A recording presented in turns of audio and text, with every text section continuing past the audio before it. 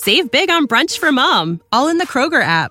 Get 16-ounce packs of flavorful Angus 90% lean ground sirloin for $4.99 each with a digital coupon. Then buy 2, get 2 free on 12 packs of delicious Coca-Cola, Pepsi, or 7-Up, all with your card. Shop these deals at your local Kroger, less than 5 miles away. Or tap the screen now to download the Kroger app to save big today. Kroger, fresh for everyone. Prices and product availability subject to change. Restrictions apply. See site for details. 1, 2, 3. Hello everyone and welcome to Okie Investigations. My name is Trevor Shelby. I'm an Oklahoman who loves to investigate crimes that's happened in my state and all across the United States. I have a bachelor's degree in criminal justice and a love for true crime. The stories that are featured on this show are true stories. The narrative of each story comes from an extensive research through police reports, trial notes, appeals, personal accounts, news reports, and a whole lot more. Parts of the story may contain opinions and speculations and should be taken as such. For more information on each story, join us on our webpage, truecrime.blog, where you'll see some of the cool things that we've gathered while researching each show. This includes a timeline of events, newspaper clippings, court documents, and a whole lot more. Check us out, truecrime.blog, or even our Facebook page, Okie Investigations. These stories depict violent crimes of all types and may be a trigger for some listeners. Listener discretion is advised. Welcome back, everyone. I hope you are doing well this week. Today's story has a lot to unpack, and it's something that is so relevant today as it was almost 100 years ago. If someone makes a mistake in the criminal justice system, it can very easily cost someone their life. For example, I used to work at my local county jail. A guard went into a pod by himself and got into trouble. An inmate started to fight him, and the inmate actually broke the guard's legs. The guard thankfully was okay. He survived this incident. He recovered and kept his job. But when we were asked why on earth were guards entering pods by themselves, why didn't we bring someone with us? Our supervisors asked us this question when they already knew what the answer to that question was. We didn't have enough staff to go with backup or to have 2 guards go in each pod. We didn't have enough to work safely, so we did what we could. It was the decision long ago by staff at the county jail to turn a blind eye to the staffing problem that we had, and this was what led this officer to getting themselves put into a lot of danger. That staffing problem led to that officer having his leg broken and many other injuries and deaths that's happened in that place. It's one of the many reasons that I no longer work there. Another major decision that happens in the criminal justice world is that some inmates get put up for parole. This can be through a natural process or can also be selected by state governors to pardon or parole the offenders for state crimes. For some states, it was not unusual to hear that several inmates were pardoned or paroled by the governor after the governor had reviewed their files. We've covered other cases in the past where this has happened. One that comes to mind was the aftermath of a case in Oklahoma where the wife and her neighbor, who was her lover, they murdered her husband, and she was eventually pardoned of her crime or her involvement in that crime. But what happens when you make a mistake in this process? What happens when you let the wrong person go? That is the basis for this episode, and here is that story. When you rank outlaws from the 1920s, the Newton brothers are always on the list somewhere. Willis, Joe, and Jesse will forever be known as those who robbed a train in 1924 for $2 million. They were not the only ones in their family who aspired to take what was not theirs. The Ogilvies, cousins to the Newtons, wanted to be outlaws as well. They were brothers Cole, Lewis, and Ernest Ogilvie. They were never destined to reach the same heights as their cousin counterparts would. Ernest would get caught early in his career. He stole a car in Breckenridge, Texas, and was captured shortly after. That joyride cost him 2 years in the state penitentiary. He got out in 1929, and if you think he straightened up and did right, you would be completely wrong. Ernest needed the money, so he did what he thought that he did best, and he conducted a string of robberies in Eastland, Texas this time. Altogether, and in one night, he was able to do 5 burglaries and stole yet another car. Someone realized early on what was going on, and they called the police. Officers had searched the area, and they found Ernest driving the stolen car. Inside it was the stolen personal items from each robbery. He was caught red-handed. And this was really hard to argue otherwise. Ernest pled guilty, and he was sent to prison for another 10 years. He was charged with something like 11 counts of burglary, okay? So Ernest is serving this 10-year prison sentence, but he does not serve the full 10 years. You see, Ernest was noted as a model prisoner. He never gave anyone any problems. He didn't fight. He didn't cause any of the guards problems. He didn't get in the way of the day-to-day operations. So the warden and some staff wrote letters to the governor of Texas, asking him to look into Ernest's case and see if there's anything that they could do for him.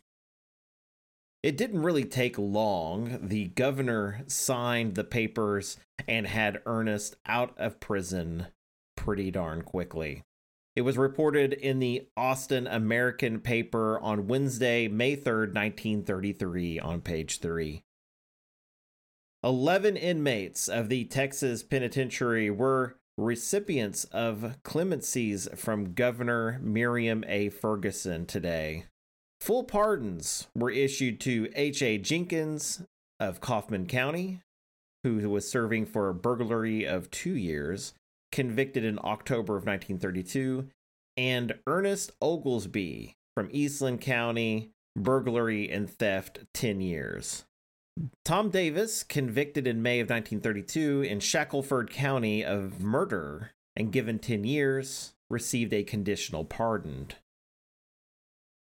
This was a common practice at the time. If a governor believed that they had an inmate that was ready to go out into the world a changed man, they would then let them out, no problem.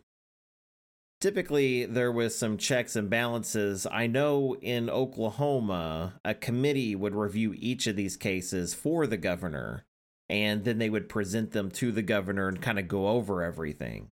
They would read updates about the prisoner from the staff that work with them and see kind of the firsthand what the staff and what the warden all kind of think.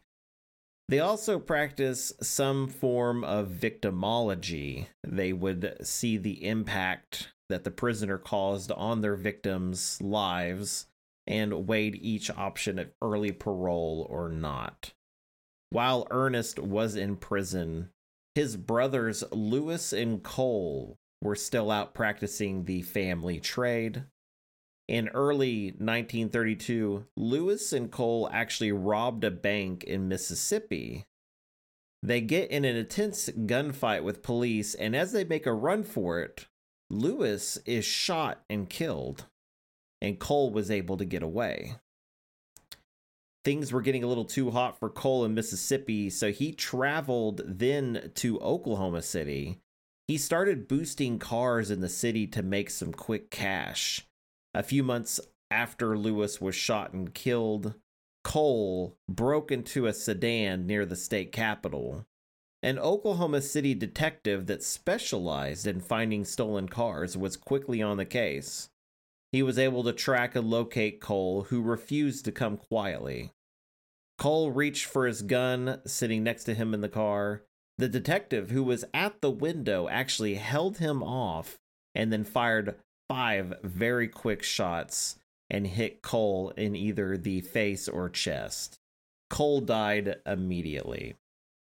So now Ernest is being let out of prison just a few short months later.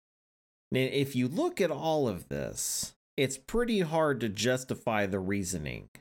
But they couldn't judge Ernest on the crimes of his brothers, and while he was in prison, he really wasn't causing any problems. So, I mean, it's kind of, you can kind of see it both ways. It didn't take long for Ernest Oglesby to pick up his life of crime once again. He traveled to Oklahoma City and, like his brother, began boosting cars.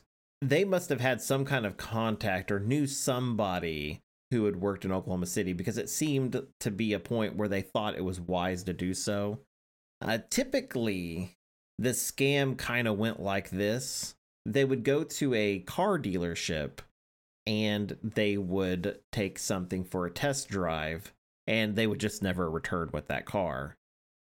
So then they would take what's like a, nice expensive car. At the time, it was just a few $100s, but they would take that car and they would try to sell it for just a fraction of what it was worth to somebody who was unsuspecting. They would either have license plates on it that were switched out with another car that was similar or something along those lines to kind of trick the buyer into thinking this was a legit deal. Now, most of the times they would say, okay, if you give me $100 now, you can have the car, and when you pay it off, I'll give you the title. After he gives them the $100, they're never going to see each other again. So Ernest would just run off with that $100 for a car that he got for free, basically. Now, many of the following details comes from officers' sworn testimonies and eyewitness reports. Ernest Oglesby had met a woman named Edna McElvany. She and Ernest stayed in a cottage in Camp Jackson, just a mile north of the state capitol. Camps like these were basically homeless camps that were all over the city at this time.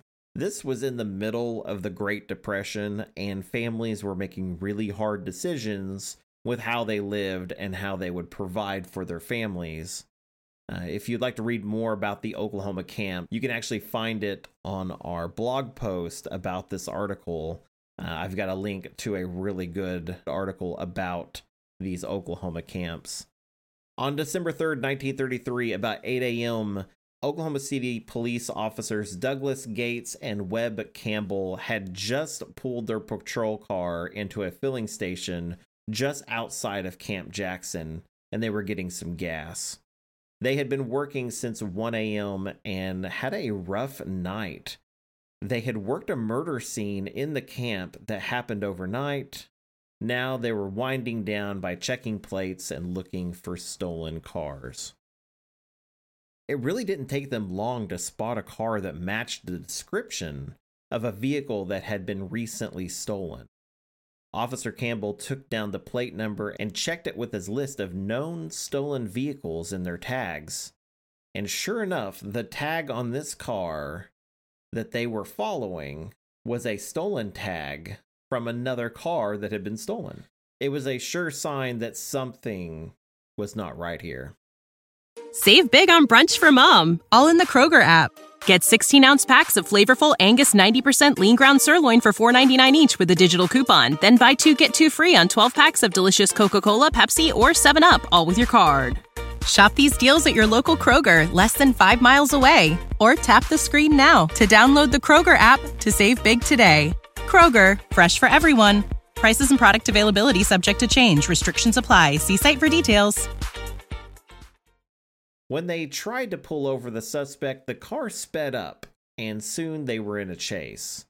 They sped through town until finally they were blocked with traffic at 23rd and Robinson Avenue.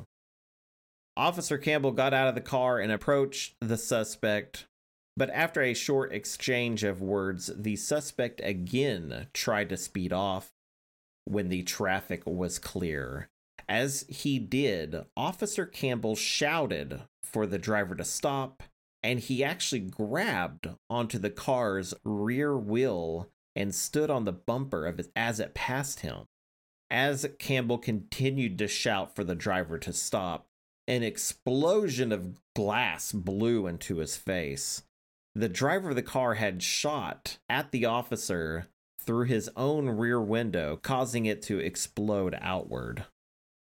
Officer Campbell held onto the back of the car with all that he had, and when he pulled out his own pistol and fired back at the suspect, the car took a very sharp turn and actually sideswiped and wrecked into another car.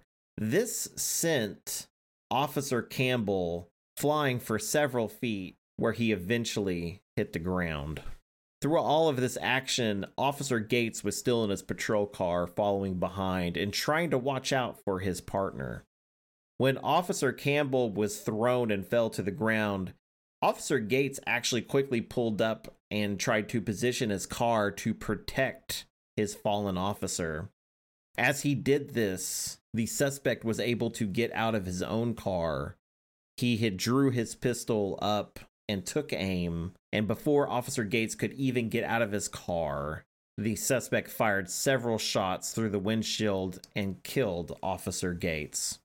The stolen car was no longer working, and the wheel had jammed when he had sideswiped that car. So the suspect ran to another vehicle that was actually behind the patrol car.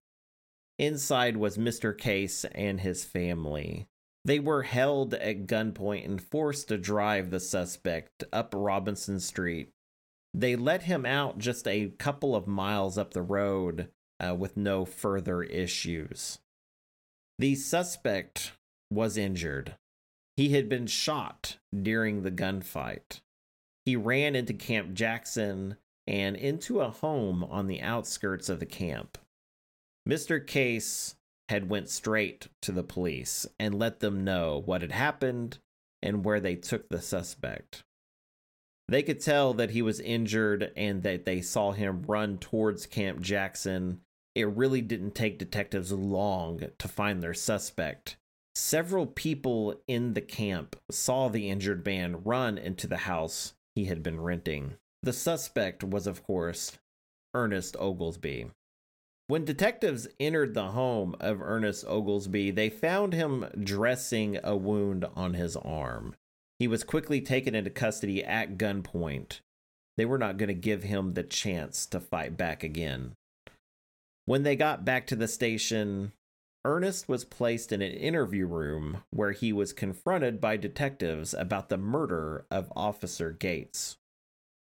Ernest acted as if he didn't know what was going on and claimed he had nothing to do with a stolen car or the murder of a police officer.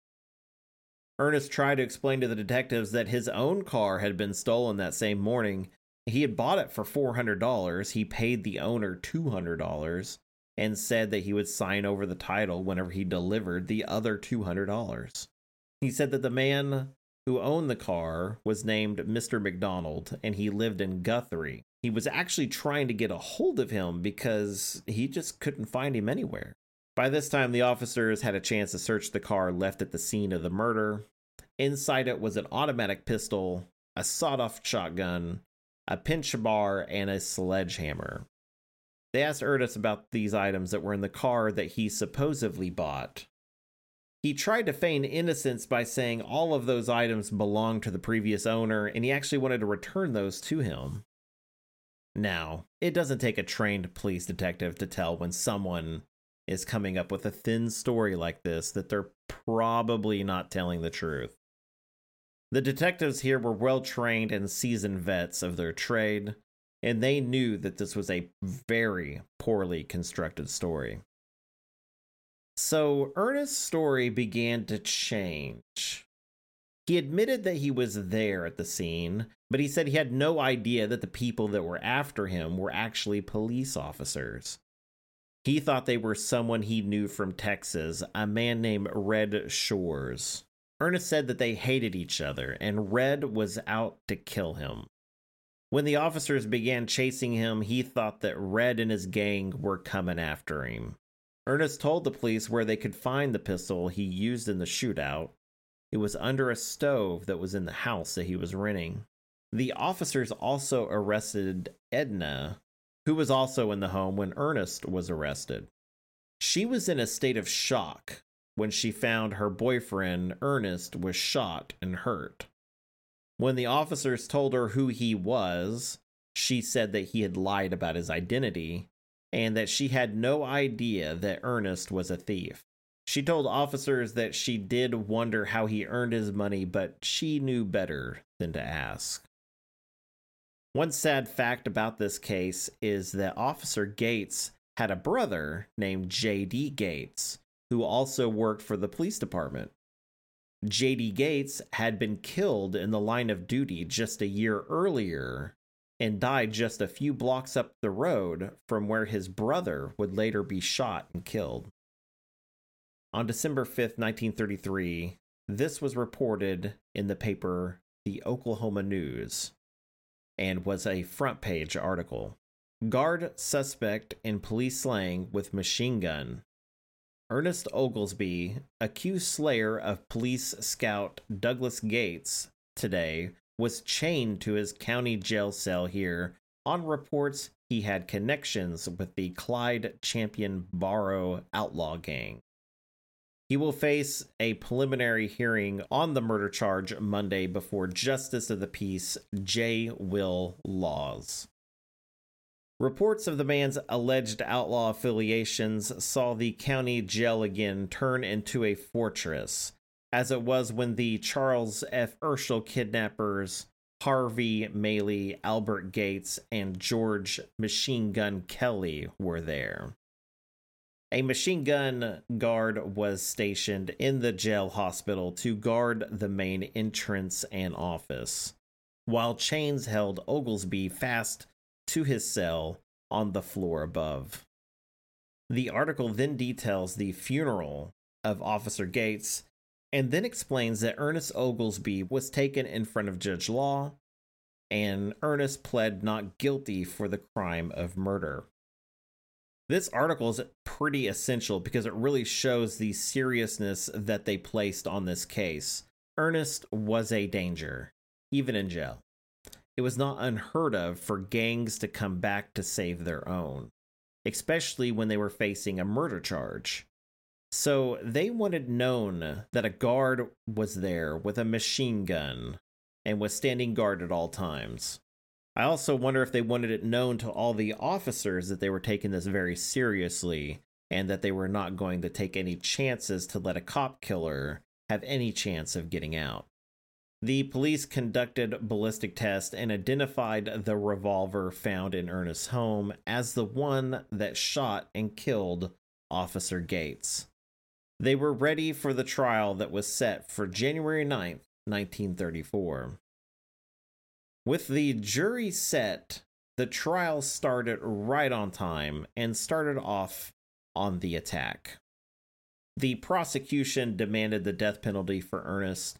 They opened up by stating that Ernest would admit to his crimes, but pretend that he thought someone else was after him. They brought several eyewitnesses to the crime that indicated they saw what happened and that it would be impossible for Ernest to mistake who was after him. The most damning testimony would come from Officer Campbell. Officer Campbell had spoken to Ernest when he stopped on 23rd Street. Ernest knew at that time that they were police officers.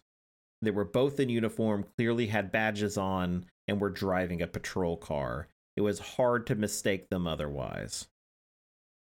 They also brought Ernest's girlfriend to the stand, who stated that he had lied about his identity, and then they brought Mr. Case to the stand, the person that he had kidnapped after the crime, and he stated to the jury that while he drove Ernest to his destination, he actually spoke to them and said that the police were after him. When the prosecution rested, the defense called Ernest Oglesby to the stand. Ernest was well-spoken and tried to explain to the jury that this was all just a misunderstanding that had gone horribly wrong. He knew what he did was wrong, but in his eyes, he was only defending himself. When Officer Campbell was holding onto the back of his car, he was scared and thought that he would shoot him. So he fired first. He claimed that he had no idea that the burglar tools and the weapons were there in the trunk.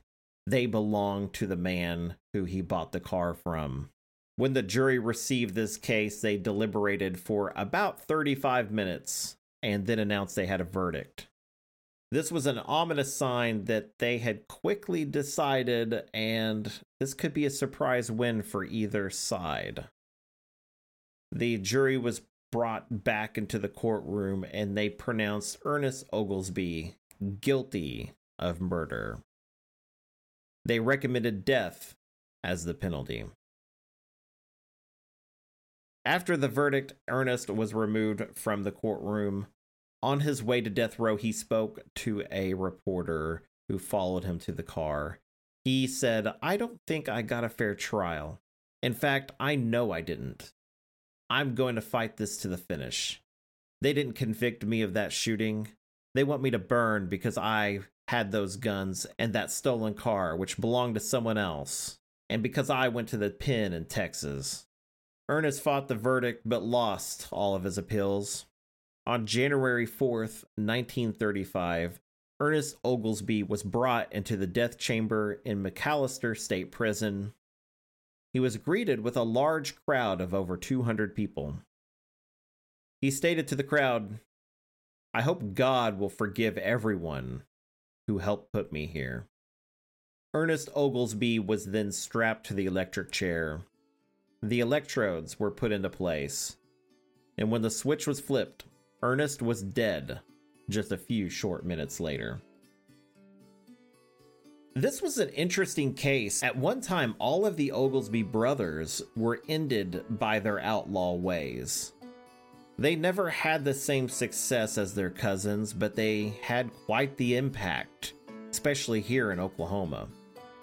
If Ernest had been kept in prison, all of this would have been avoided. But the lax laws and practices at the time resulted in one of the most significant mishaps in the state's history. Ernest should have never gotten out of prison so quickly. But I thank you all for joining us today. I hope you enjoyed this episode. If you did, please make sure that you subscribe to the show. It really helps us out quite a bit. And when we have new episodes, you will be the first to know. I hope you all have a great week, and I will see you all next time. See ya.